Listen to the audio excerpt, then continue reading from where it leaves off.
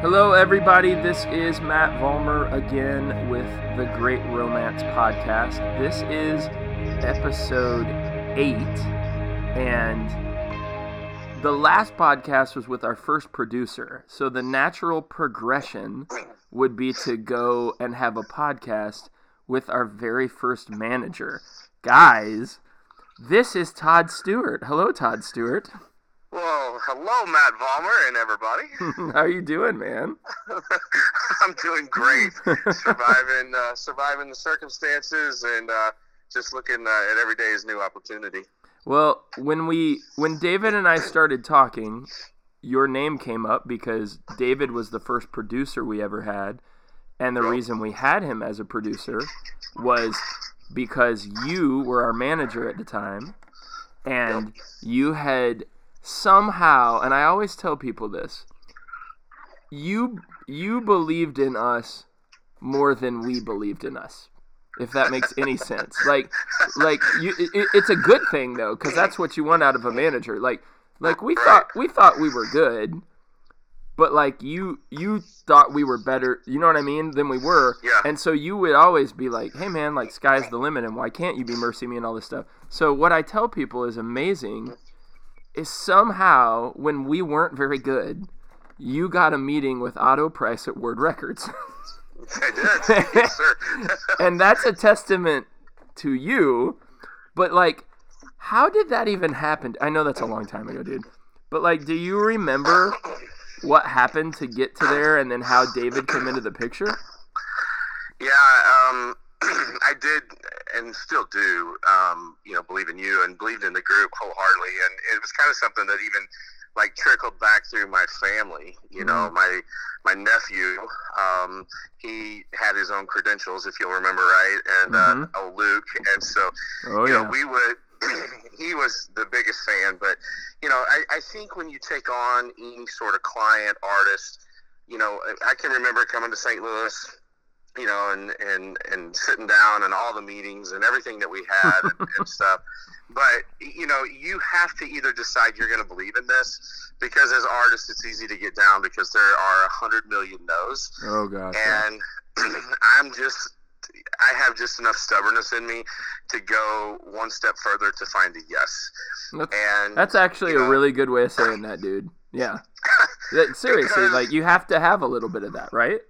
You do, and it's thick skin. It's thick skin, because I can't tell you how many times, and I have to be the balance, in that partnership, because, the artist has one way of thinking, and while I believed in what you guys were doing and thought that it was fantastic, I'm having meetings with, Capitol Records and people like that, and they're saying, do these guys, do they write together? And I'm like, well, yes, all excited. And they're like, well, tell them to stop. And I'm like, what? What does that mean? And they're like, well, you can tell that it's a very closed circle of songwriting. And I'm like, okay, how do I go back and tell, my boys, hey, I'm having these meetings, and they're telling me to tell you guys to stop songwriting together. And they're saying you suck at songwriting. They're saying that this is not good, and which I will say, dude. Which I will say, David and I even talked about that. That's one thing we had to get through. We had to check our ego at the door and go, well, look, what we're good at is performing live, and I think that's what you saw. But as songwriters, we just weren't there yet, man. Like we hadn't developed. And it's tough because you hear, as a songwriter, you hear things and it's your passion. Yeah. But that passion has to resonate beyond you and beyond the pen or beyond the team that's writing that song to say, will this connect? Right. And lyrics are so similar nowadays. It's that I'm amazed that we still keep turning out as many songs as we do, because it just feels like that, it's just a twist of this idea or a twist of this lyric. But at the end of the day, it was, I literally had to be boots on the ground. And so I can remember I was still working at Silver Dollar City. Yeah. And so I would leave Silver Dollar City on Friday night, drive to Kansas City. R.I.P. Dusty Chaps, baby. That's so I would drive to Kansas City and literally fly out on the late flight, get to Nashville, and then set up meetings for like Saturdays, or if I had days off during the week, then I would repeat the process where I would just fly in, I would do meetings, and I would fly right back, because you have to work around their time schedule, and I think that's pretty much with Otto. We had met, and then conversation started ensuing, and then Otto at the time was with, I think, Barlow Girl. Yeah. That was his big that was his baby, were the Barlow Girl ladies. And we'll leave that conversation for another day, because of, festivals and some of the things that I saw from that angle. I'm like, wow. And here I have this great group of guys that I know could outperform anybody, that could put them on stage with anybody, and we did. We found those opportunities, and it was always the band always delivered. So I mean, finding Otto Price was a step in the process that would lead to conversations with like Josh Bailey from Word Records, and literally I walked into his office and he had a stack of CDs, probably 150 tall. Oh my God. That were submissions that people had sent him, that he said, yeah, I'll listen to this, and yeah, I'll listen to that. Yeah. And that day when I walked in there, I had our stuff, and I literally sat down face to face with him, and I'll never forget, he took your CD and he moved it to the top of the stack, and he set it on the top, and he said, I promise you, before the day's over, I will have listened to this CD. Wow. And I said, fair enough. You know, like, that's all I can ask. And he did. Yeah. Josh is a great guy, and but the music business changes and things happen, and so then it was just time for us to find a producer that would believe in you guys as much as I believed in you, and could honestly see the vision that that I had for you guys. I believe that you guys had internally. Yeah. And so as we begin to connect the dots, and I hooked up with David, David is an incredible human being, first of all. Yeah. And then to see you guys interact, and I think that's always important for me. Anytime that I start into something like that, it's got to be a fit, because if we get in there and the producer's a know-it-all, and an artist, I mean, it doesn't work. No. And there was only so much ego to go around with Chad and I. Yeah, everybody else didn't have a shot. I mean, it was, Sometimes there wasn't room in the room. You'd be like, well, we gotta fit Matt and Chad's head in here. So I don't know. And then when you added mine in there, that's true. It really got bad. That's true. There were the three. Well, and dude, what's funny that you say, and I can't believe I skipped over this. So we jumped to the fact that you're a manager. You understand, and you and I both know, if it wasn't for Ronnie Johnson, we never would have met. That's absolutely the truth. And how did you know Ronnie? Well, Ronnie, I used to work with a group. I call it tour managing, but in Southern Gospel, everybody thinks they know what they want. They really don't. And so they wanted. I was a glorified roadie, which was fine, but they treated me great, and so we had always. His family had this group into their church all the time.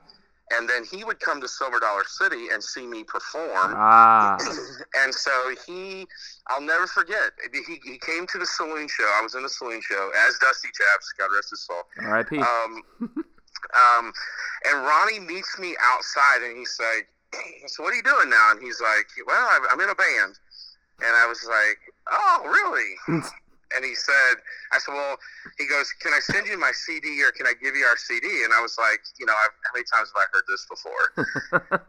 And he gave it to me, and I was just like, this is incredible. These guys, there's something here. And then I think the next step was I came out to see you all somewhere. Because we had, I remember us having lunch somewhere too. Had you seen us play before we had lunch? I don't think so. I think we had lunch, and then I came to the concert. I think maybe that's it. Yeah, which is a little backwards, but at the same time, right? I think it was like, hey, let's get to know each other and see if you know. And despite us being us, you still wanted to come see us, so that was fun. Yeah. Despite the good time, I decided. Well, and you have to know, like what you said, so Ronnie Johnson was our keyboard player. And when Ronnie was playing keys, was Ronnie 16 years old? He was very young. I think it was 16. And I didn't know that, okay? So Chad had told me this kid could play keys, and the thing about Ronnie, like, you know, Ronnie was Ronnie, and we could go off on stories about Ronnie Johnson and die laughing for days. But but he, oh my gosh, dude, I'm still thinking about the night that you got him hot wings and cheesecake at I think midnight. Yes. And we were playing the festival in Kansas, and he was sick to his stomach. And he was in the vehicle with me, and we were backing out because we didn't have a van. We had like my wife's car and a trailer, and I was trying to back it out, and Ronnie was sitting next to me, and he's like, "Dude, I don't feel good." I was like, "Ronnie, what's wrong?" "I got to get out of this car." I stopped, and I remember he opened the door, and I've never heard someone throw up as hard. It was violent. It was like The Exorcist, wasn't it? It was like, yes. Like, I felt so bad for him, and God love, remember his brother was with him, and all I remember was Aaron. What a good brother. He was rubbing Ronnie's back and going, "It's okay, Bubby. It's okay." Oh my God. Good times. But Ronnie joined the band when he was 16 and started playing keys for us. And we lost our lead guitar player. My cousin wasn't playing with us. So we filled in lead guitar with a keyboard player with Ronnie Johnson. And dude, you remember, like, Ronnie was Ronnie. But dude could play the keys, man. The two things I remember the most about Ronnie, I mean, obviously his humor and the fact that I loved him so much. Like, he's just a great guy. The sweetest guy. Great heart. Yeah. But the two things that I when I think of Ronnie Johnson was he was the one that could get out of the unloading and loading process. I mean, there was he always had to find the restroom whenever we entered any church. And so I got to the point where when we would show up, I would just say, "Ronnie, second door on the right," because there was no use in even going through the process because I knew he wasn't going to load in. I mean, once the keyboard was rolled in, that was it. And, so I do remember that about him. But one of the things with Ronnie, he had this ability on stage. Like, it was kind of a hidden, I don't know. It's like he would be energetic and he would be in and he wiped his face with sweat more than anybody ever the seen. Sweatiest keyboard player in Christian music. That is the truth. But there was something that would click and there was a fire inside of him and it was like this hidden gem that people ended up just absolutely going nuts over. Yeah. But was when he would go just crazy on the keys and he's down on his knees playing the keyboard and doing all this stuff. Like, it was a showman type of thing. Yeah. But he had that ability to be, he had the humility, but he also had an incredible amount of talent. Yes. That was like, yes, it fit. And unfortunately, as life went on and, manager conversations, and that's one of the things, you have to have tough conversations, because there's a certain thing that, certain things, I guess I should say, that have to happen, and those are tough conversations. But even through those, I felt like he, we still maintained some, a friendship, and dude, the commitment level is growing. We did some pretty crazy things, Matt, as a group that was unsigned. Dude, I will tell you, I talked to other friends who are with signed artists and things of that nature, and I'm telling you, man, there was a time where we were playing like 120 dates as an unsigned artist. And I had friends who were jealous, and we were never rich, but we were making a decent amount of money, where some of them, what they were getting from being on a label, we were making more money. And I think that's the thing, like, as I'm getting older, and unfortunately, Todd, you and I are getting older, I refuse. Well, you know what? I say run with that. The gray hair doesn't mean a thing. Nah. Should be a song. I just diet.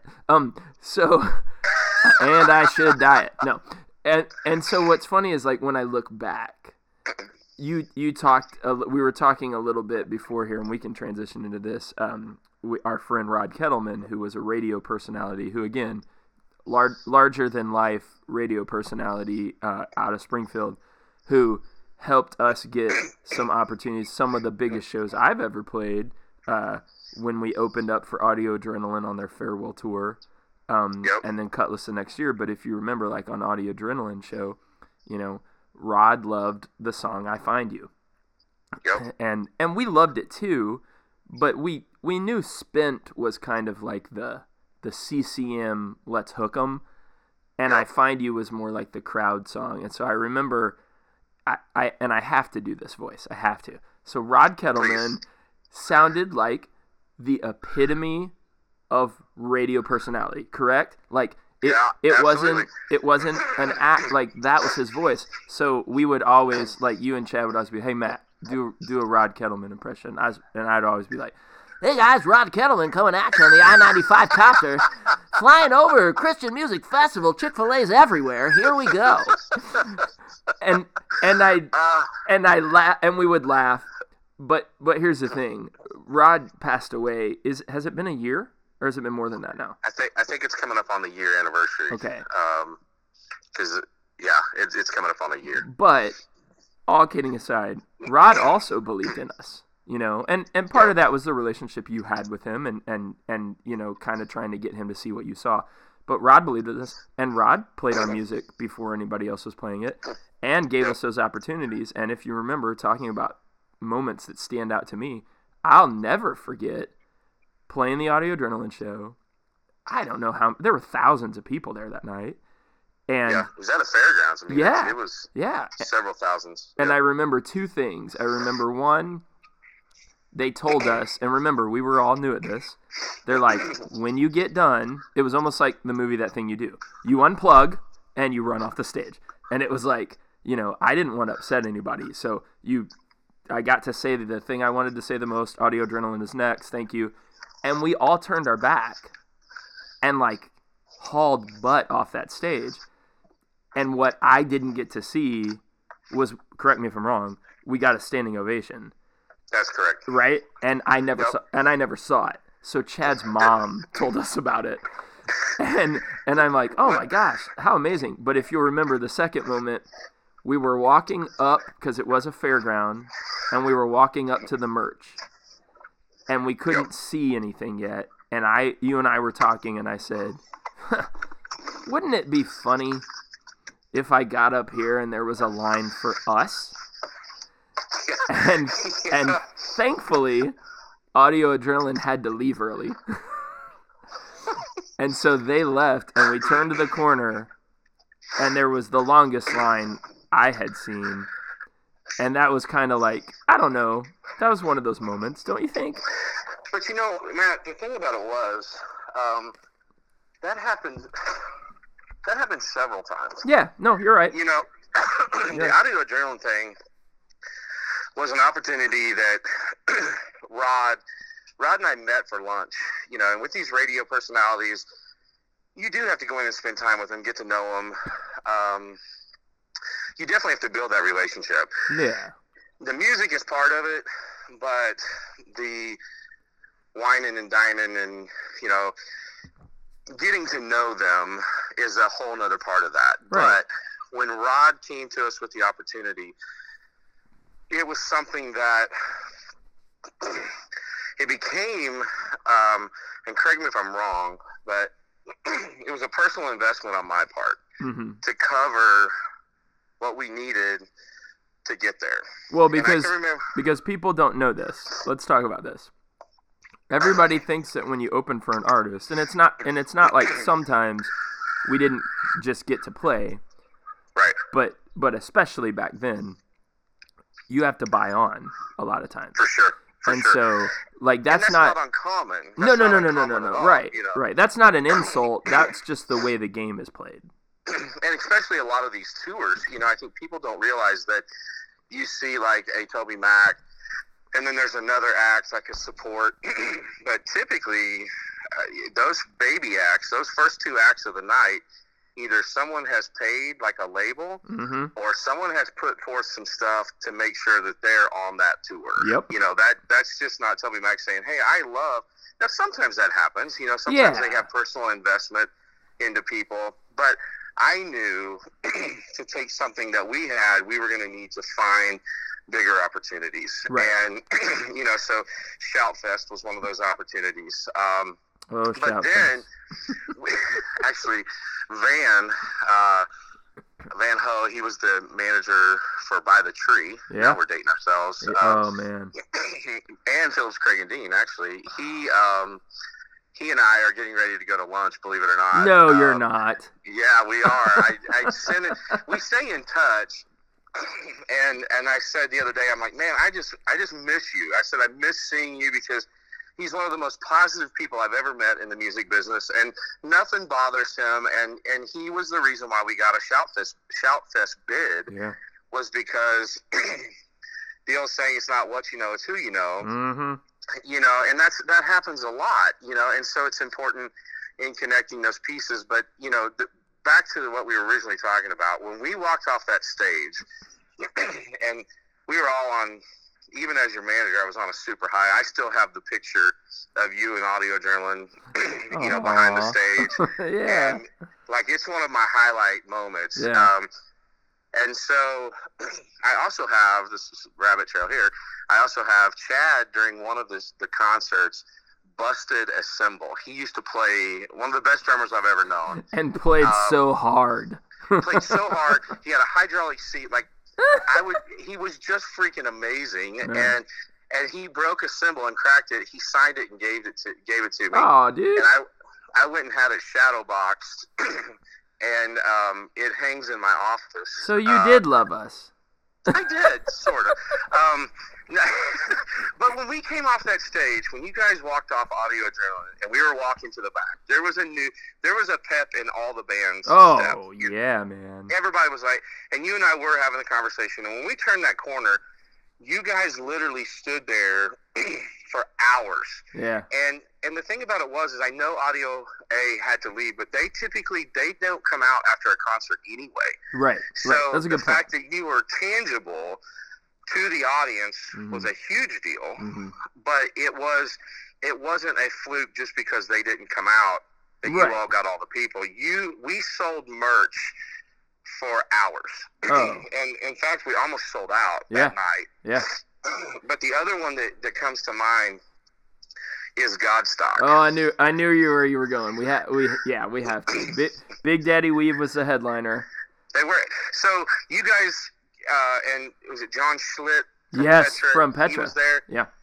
So John was on first, and then you guys went on, and when you looked at it, it's such a vast array. It was a huge festival ground. Yeah. And there was quite a few people there, but like, I was like, what in the world? It didn't seem like a lot. Yeah. After you guys were done, the line at the merch table was backed all the way back to the stage. Big Daddy Weave was playing. Yeah. They were singing. Yeah. And we literally had to go and move that line so we wouldn't be offensive to the headliner. And I set you guys down. It was one of the first times I'd ever set you guys at an autograph table away from the merch, which didn't go well at first. You guys were like, no, we need to be behind that. I said, sit down. Yeah. You need to be loving on the people who are buying your stuff and loving on you guys. This is your time. Right. And dude, what's funny is I had someone had a camcorder and I asked them to film things. And so they filmed that line and they filmed us sitting down and signing. And there was video. You and my wife, Lindsay, were behind us off to the side. Yep. And Lindsay will still attest to this too. She's like, the two of you were like laughing because it was almost comical you know what I mean? It was like such a surreal moment of like, is this happening? I see it. I don't believe it. And if you remember, you had put together the Max Power Power Pack. Yes. And we had a T-shirt, drumsticks, Yep. a CD, and those bags that everybody was wearing. Those the ones with the drawstrings. Yeah. And I want to say back then, we might have been selling that for like $35. Yep. Which is, when you think about that now, you know, Toby Mac sells T-shirts for $35. but yeah, no, it's true. But we had nothing left. Like, we sold. I want, again, I don't want to get numbers or anything, but I don't think we had anything left. And no, because we had to go back and get more drumsticks, and we had to reorder the very next week because we had gigs coming up. That we didn't have anything left. Which wasn't nothing. A bad thing, but no. Well, and dude, now that you say that too, we kind of got to go down this route too. So festivals and all that stuff. That was, you know, we definitely played more of those back then than we do now, and that was because that's what you did. And so you got on a festival because you hoped people would see you and you would build your fan base, and so you got us on festival. I almost said Festival Candidos. Shout Fest. You got us on that, and so remember, we got 3 dates. And again, we had to buy on to get on those, but it was a traveling festival. We'd never done it before. Yep. And it was kind of one of those, we need to do it because we need to do it. Like, we need this experience, right? And so I remember we played like Texas, Arkansas, and then New Orleans. Well, that area. But like a couple of them were like 2 dates, and then we traveled. New Orleans. And so going to New Orleans, it was raining, and we were, again, like, I think people need to understand this. So we were the new guys. So the new guys get the side stage. And so we were on the side stage, and we got 15 minutes.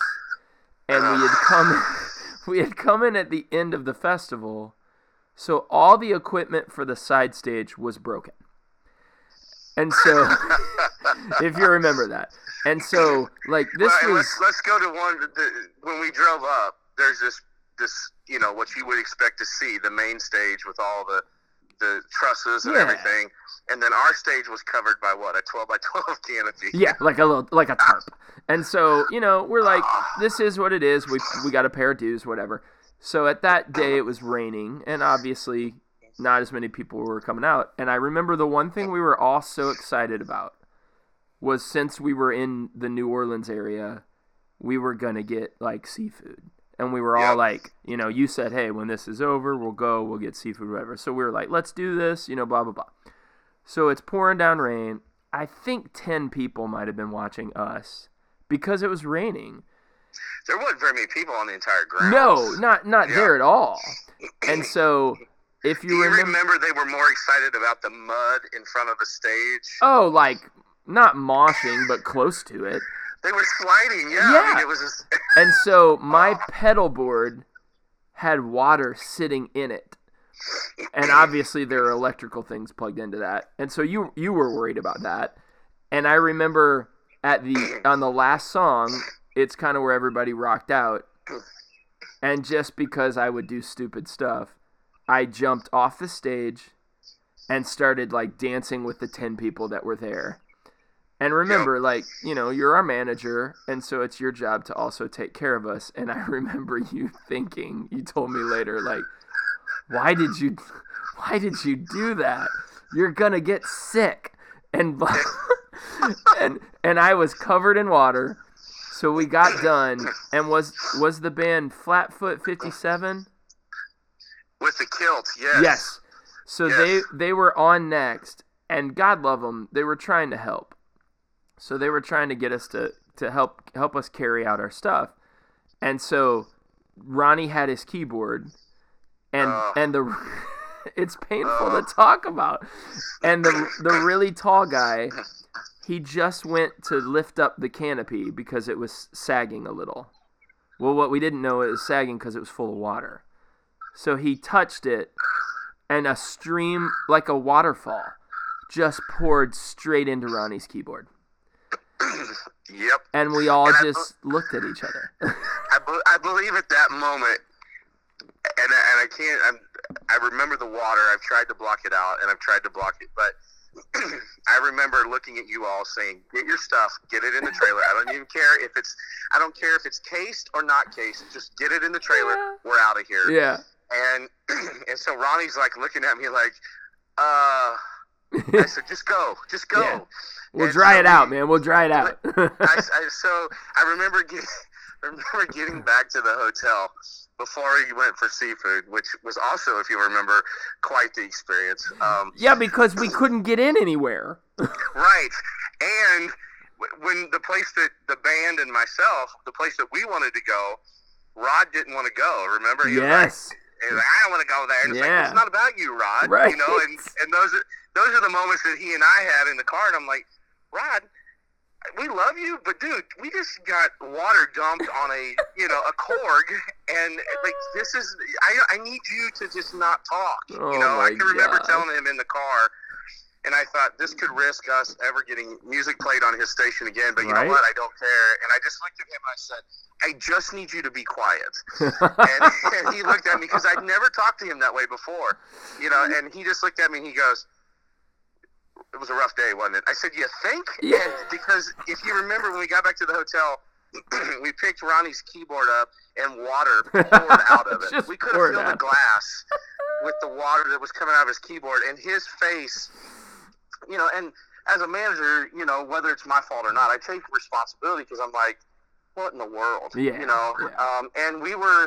I probably should have pulled the plug earlier, because the water in your pedal board, and I think we did delay it. Yeah, because we kept going back and forth on do we play, do we not, and then it's like, well, we're here. There is a canopy, whatever. But Matt, I will never forget your face when you. there was a moment of Matt Vollmer that I knew when life had been crossed and it was just everything was thrown in. That when you jumped off that stage, I was like, oh no, like he's lost it, and he's having a nervous breakdown. Well, because frustrations were so high. Yeah, they were. For everybody. Yeah, they were. And I can remember thinking, oh boy, this is going to be a bad conversation 2 days from now, because I was feeling it with you all, but there was nothing we could do. We had paid the money, and it was just like, yeah, all right. But it makes you stronger. Those moments you can look back now and go, we really did pay some dues. Oh my gosh, dude, that's. I don't think that any artist should ever feel like that they are entitled to anything to a certain level. Now, there's things that come with certain levels that are achieved, and so no, you're right. You're right. It's. We knew what we had to do then, which was we did. You're being attacked by wolves. Apparently, my daughter just came out and said there's a giant snake in our front yard. So, yeah. So I'm gonna go take a look and see. Get him, while I'm on this podcast. Get it, Todd. Hey man, this is life right now. That's what's happening right now. Hey, and since you're talking about your daughter, so you have 3 children. Yeah. 2 boys and a girl. And I think we would be a little remiss if we didn't talk about your boys in baseball. And absolutely. And so, Todd we've helped each other out with Cardinal tickets over the years. We both love baseball. We both love St. Louis Cardinals baseball. And he has 2 boys that are gifted athletes. So, what's going on with them and sports? Because I have not talked to you in a while. And you posted a picture the other day. How old is your oldest? He is, believe this or not, he is 13 years old. Dude, the picture... Actually, no, 14. No, he's 14, Matt. But the picture you posted, is he catching? He is. Okay, yeah. The picture you posted on Facebook of him catching, I thought he was 17 and in high school, man. So I'm like, what has happened? And then again, it's I know I'm old. So, what are your boys doing with baseball right now? As much as you want to talk about it, because I think it's good to talk about. I'll tell you, it's a topic around our house. I mean, all the time. Yeah. We literally run nonstop, and his 8th grade season was cut short, obviously because of everything. Yeah. And so there was a little bit of what do we do? And so we had played like 4 games with the middle school. Yeah. And I told him, I said, that could have been your last game, which it was, ever on that field. And so we go and play a couple games, and he just didn't have, you could tell it just wasn't clicking, and so I told him, I said, listen. This is Jonathan, right? This is Jonathan, okay. yeah. He's 14 too, by the way, not 13. I'm like, geez, I lost a year. So he said, I told him, I said, these are the moments that you live for. And every time that you walk out onto a field, you get to do that. It's not a job like it is in some of our developing countries where baseball is fun, but it's a job, Right. And so he said, we kind of talked through that, and lo and behold, it was the last game that he would play. And so it really fired him up, Matt. He's been training. He's lifted weights every week since the quarantine started. He's lifted 3 times a week, 2 hours a day. Oh, my gosh. And then when high school, can you believe I'm saying that? No. High school's coming. No. He's been working. They have voluntary workouts 4 days a week. And then after those days they end at 11:30, 12. I go and pick him up, and then he comes home, he grabs some protein, and then he goes and lifts for another 2 hours from 2 to 4. Well, no wonder he looks like he's 18. But we play all the time. Yeah. It's what he wants to do. Yeah. He goes to school so that he can be on a baseball field. Yeah. And we've told his teachers and everything. So we actually play this weekend, and then he'll play every weekend all the way through August. 3 to 4 games a weekend. And then Scott, my youngest, who is 10, he plays just as much as Big Brother. And, he's already had 3 tournaments. Does he love it too?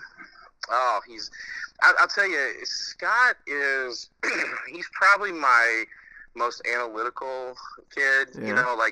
Math comes super easy to him. He's in 4th grade doing 8th grade math. Oh. And I'm like, dude, I can barely spell the word, but give me a contract, I'm good to go. But and I don't ever want to force him, but we eat, sleep, and breathe baseball. Yeah, you do, man. You do. You can bet if we're not at home, we're on a baseball field somewhere. So, and then Molly, she despises baseball. She keeps a very healthy social calendar. All right. She has some really great friends, and they're always out doing something. Yeah. Whether it's swimming at the pool, or she just got back from a trip, or some friends of ours called and said, hey, can we take Molly on vacation with us? Well, we're used to hey, we're going to Gatlinburg or something like that. They took her on a 10-state tour. She went to Mount Rushmore, Old Faithful, Yellowstone. She did everything, and I'm like, well, there you go. Well, I need friends like that, man. My friends take me to Target. That's not quite the same. When it comes to life, she's just she really is funny. Mm-hmm. My birthday was a few weeks ago, and Happy she birthday, came in. Sir. Thank you very much. She came in, she laid down next to me, and we're watching TV, and the AARP commercial came on. And she said, look, Dad, 5 more years and you're a member. Happy birthday. And got up and left. And I'm like, okay, babe. The smart aleckness has... It does go from generation to generation. So the family's doing well and staying active and handling, I guess, all this. We'd be remiss if we didn't say Corona. In the midst of all this, they're living life as best they can. Are. Yeah. We could not talk about anything if we didn't talk about what was one of my greatest trips that I've ever been on. And that was when you and I went with Compassion to Guatemala. Yep. And you got us connected with Compassion. We're still connected with Compassion International. We love them. And so you told me they would like you to come and just go to sites. So when you're trying to ask people to sponsor a child, it's a lot more real when you've seen what is actually taking place. So they took you and I to Guatemala, and I remember it's the first time we sat. You got me upgraded. Well, the first plane over, you got us upgraded to first class because you had miles. And so I remember I had never sat in first class before, and then we got a steak and something like that. So we're going to a third world country, and I'm eating like this, and so. I don't know what you remember. When we got the opportunity, I believe you were going to lead worship. Yep. So they called me and they said, we need somebody that can come and lead worship. And I said, I don't know if he speaks Spanish. And they're like, it doesn't matter. Right. They love, and I said, I've got the perfect guy. I said, he can handle it. I said, he'll just bring his guitar. And Brad, Barker. Oh, Brad. He was on the trip with us, and really some funny moments with Yeti claws and, him putting on a hat in the middle of a developing country that we had no idea how many people had it in their head. And just in general, he's just a great guy. But the sweetest guy. Yeah. That night it is important for the artist, and I would encourage anybody, that's working with a nonprofit that has a sponsored child, you need to go. People need to go because it makes it I think so many times we get so jaded by what we see on TV, and that need is just the same as the need that we speak about. Right. It's polarized a little bit. It's put into, on TV sets, and people automatically go, well, that commercial probably cost $85,000. Right. But at the end of the day, we miss the point of why that commercial is really on TV. It's not to exploit those babies. No. It is to try to get funds. You are a perfect ambassador for Compassion. I mean, your heart, you and Lindsay, exemplify, that passion, that change for youth, for kids. And I knew as a group, I always try to be careful on who I brought in, to the fold for Compassion, because you're a mouthpiece. You're a representation of the ministry of Compassion International. I would agree that you and I in Guatemala, that was definitely probably in my top 3 trips. Yeah. Haiti being my ultimate trip, and then. There were just a lot of good moments. Like you said, leading worship to there were the 200 who had graduated the college program where they were sponsored to go to college. And I remember before we did worship, we sat down and had dinner. And so I sat down with a couple of them who graduated, and they kind of told their testimonies, and we cried through dinner. And then I went to lead worship with a band that had been put together where, again, I didn't speak the language, and they had a band director. And I'll never forget, he was a young kid, and they were just so excited to play music. And so we were playing together, and this sweet little girl was on keyboards, and she just kept inverting 2 of the chords. It wasn't a big deal, but we just weren't playing the same thing. And so I looked at him and I was like, hey, I think somebody's not playing the right notes on the bridge. And he's like, oh, yeah. And so he turned to her, and then they spoke in their native tongue. Yeah. And I don't know if he ripped her a new one. But then I felt so bad because she looked so sad, and I was just like, "It's her first time on I stage. know You killed her." And I was like, "Just play a B, please, just play a B." And whenever I would tell my story to talk to people about sponsoring a kid, Lindsay is obsessed with Christmas, and and that's putting it mildly. And we have 15, 16 Christmas trees. We have more now because I don't think you've been to our new place, so we got a little bit more room. So of course it's an opportunity for more Christmas trees. And I remember being in our little house, and I saw all this Christmas stuff, and I'd always tell people I wanted to like take all the presents and take all the trees and throw them out the front door, or go give the presents to somebody, because it was like, do I need all this crap? Right. And if you remember, we went to one church where they were doing Vacation Bible School, and I think I sang one thing or two things, and then they did their songs, and then we had lunch with them. And what the people told me was that's the only meal those kids got that week. And they were coming up to me and handing me pieces of their chicken. Yep. And I was like, well, I can't eat this. This is your food. And what was the lady who was our interpreter? Do you remember her name?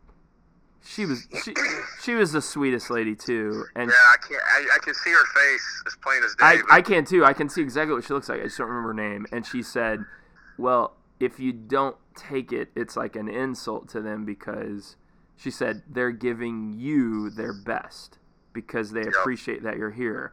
And I just remember going like, wow, I am not worth any of it. So anyway, I said all that to say the trip was amazing. It wasn't just a guilt fest; it was a perspective fest. So when I got back, I just had a different perspective and going, do I need all this stuff? Do I have to buy a new car? Or can I drive this car until it can? And so I encourage everybody too. If you ever have an opportunity to take a mission trip, you need to take it, because it's not going to affect you poorly. Even if it goes badly, it's just going to give you perspective. One of the things, Matt, that I've been involved with over the past, 5 years, I guess, I have helped a family. They had started a sort of an orphanage in Uganda, and I was able to go in and kind of redirect, if you will, some of the management proceedings, just from a standpoint of, hey, this little family, they're giving everything they got. And when there was a deficit, it came out of their own pocket. Right. They have people who believed in it and put money into the spots. But now what has happened is God has moved in such a humongous way. We stepped away from what was and went to what could be. Wow. And what I mean by that is they moved out to a place. It's I think it's closer to Sorority now, but it's halfway in between these two cities, and it's one of the largest unreached people group in Africa. And they have now been able to raise the funds. We actually bought the property, or they bought the property, and it's like on a 100-year lease or whatever, but we did it right. We have an attorney in Uganda now that, he oversees pretty much everything that we do from a legal standpoint to make sure that we're respecting their government and their laws. And you would not believe how that thing is growing. And they ultimately want it to be a mission center, where, girls can be educated, and the schools, and, it's such a cool thing to see how my involvement with Compassion over the years led to me being able to speak life into, this group that started an orphanage, and now they have all these little babies that are, they're getting new life, they're being fed, and there's a ministry center that's opening up, all because a little family had a goal and were following God's will for their life. So they are ones that went with us, back in the day. We took the whole family. Yeah. And they came back, and it stirred inside them already their love for Christ, but it stirred their passion for missions. And instead of them just going, boy, this is really great, I want to do something, they actually did. And they didn't start out with, $10 million and, some large funds. They started out with listening to what Christ had for them. Right. And I think that's my encouragement to everybody, even listening on this podcast. Start out with what Christ is calling you to do. Yeah. Listen and be sensitive to the Holy Spirit, and walk in faith with that, because you never know, and the old cliche, the mustard seed, but I just know that it's tough for me, because I'm a go-getter, I'm a doer. I like to get ahead of God and say, if listen, I'm gonna go ahead and do this, because I know you're busy. You know, I'm going to go ahead and make the call. I'm going to go ahead and push this door down. And I've begun to do more in country music. And as of most recently, I was working with the Titans at the stadium on some stuff. And, you know, I've learned so much, but yet some of it I wish I would have never seen, you know, because the treatment of people is big to me. And, you know, so, you know, sometimes you have to make changes that seem like, well, that was soon, but sometimes you have to make changes in life in order to be able to get out of God's way for what he has for you. Right. And, you know, things happen, things come back around, and, you know, I'm grateful every day that I walk that I had the time that I had with you guys. Yeah, man. Because it was such an incredible opportunity to put energy and time and effort and belief, and then to see that, you know, what are we, 15, 20 years down the road? Yeah, man. And it's still, and you're still doing it. Yeah. You know? Yeah. And the big bang of, hey, I went out there and I was on tour with Crowder, you know, Casting Crowns, you know, so what? Yeah. Yeah. The longevity of a ministry is far better than the one-off super bang. Yeah. And I think that that's one of the things that you have succeeded and done so well with, is the fact that you've been able to create longevity and have some big moments and have some cool things happen and do this and do that, but it's not been like a splash and gone. Yeah. And, you know, in Christian music, you know, some of our biggest groups, Winter Jam maybe being one of those, and festivals excluded, you know, your biggest concert's going to be 5,000 to 8,000 people. Right. Right. In country music, you start sort of at 5,000 to 10,000 people, you know, and it goes up to 60,000. I recently at the stadium we did Taylor Swift, 60-some thousand people, Matt. Jeez, 60,000 people. Wait, what was the name? Taylor Swift. Who is that? Brand new artist. Oh, she up and coming. Up and coming. I hope she's gonna make it. I've heard good things. She's got potential. You know, I think she could really be a voice. I like to call her T-Swizzle, but it's fine. But you look at that and you go, if we could all just live in perspective, you know, like, why is this platform 60,000 and this platform we can barely get over 8,000 to 10,000? You know, so I say that to say, keep doing what you're doing, because your longevity and the impact that you're making is consistent. Thanks, you know, man. It's not 30 shows and done. Right. You know, and then you go away and you live on a yacht somewhere. That may not be a bad idea. No, well, now that you're saying yacht. Personal chef, what? You know what I mean? I know what you mean, because, you know, like I said, you and I have been doing this music, whatever, for a long time, and we've seen a lot of stuff, and I think in hindsight what we do look back at is like, well, just as you and I are talking about, like, the moments, like I'm immediately taken back to some of those places. Did I even appreciate them in the moment? No, probably not, because, you know, I was like, well, what's next, but now that I look back, I go, man, dude, you got to do some really, really cool things. And why did we start doing it? We started doing it because of ministry. Yep. And you know that ministry it can get affected by industry. And sometimes we were really good at keeping the balance, and let's be honest. And then sometimes industry overtook us. I don't think it made us horrible people. I just think we were humans.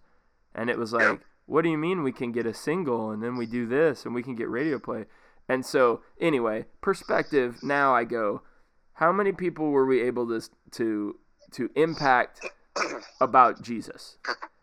Thousands, man. Thousands. And that's the bottom line. And now, you know, I'm a youth pastor also, and I just had Bible study last night, and there was maybe 12 of us sitting outside, because we can't go back on our church yet, but sitting outside. And we but you can go to Lowe's. Well, that'd be a whole other podcast. and we're just reading through Acts, and then some of the kids are asking questions and stuff, and like I just constantly have those moments now of going, like if you're on a stage and you're singing in front of thousands, it's great and it's cool, and I'm not going to say there weren't moments where you impacted kids, but not in the same level where I'm living life with these kids, and I can talk to them about their problems, and they can talk to me about their problems, and I can help guide them and put them on a path. So that's not trying to like say, oh, I'm sure glad we never became Chris Tomlin. That's not true. It would have been awesome to be that. But the point is, there's more to this than any of that stuff. And I would say both of us, just in talking to you again, we both understand that. And now we just look back and go, what a neat run, That was great. Yeah.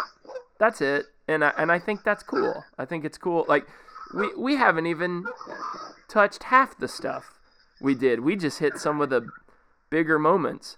Like we could talk for another hour, but dude, I think that where you brought us to there, that's the point. This is all about ministry and just perspective. I think that's the thing. So like I'm so glad we've went over an hour, but I'm really glad that you took the time out of your schedule, because you're a busy dude and you're a family man, just to sit and talk. And dude, some of those stories in the beginning, man, I haven't laughed that hard in a while. So it was great, dude. Thanks so much for being on here. And I love you and your fam. And we'll have to do this again. Like we'll just have to like have all the stories ready to go, and we'll check them off.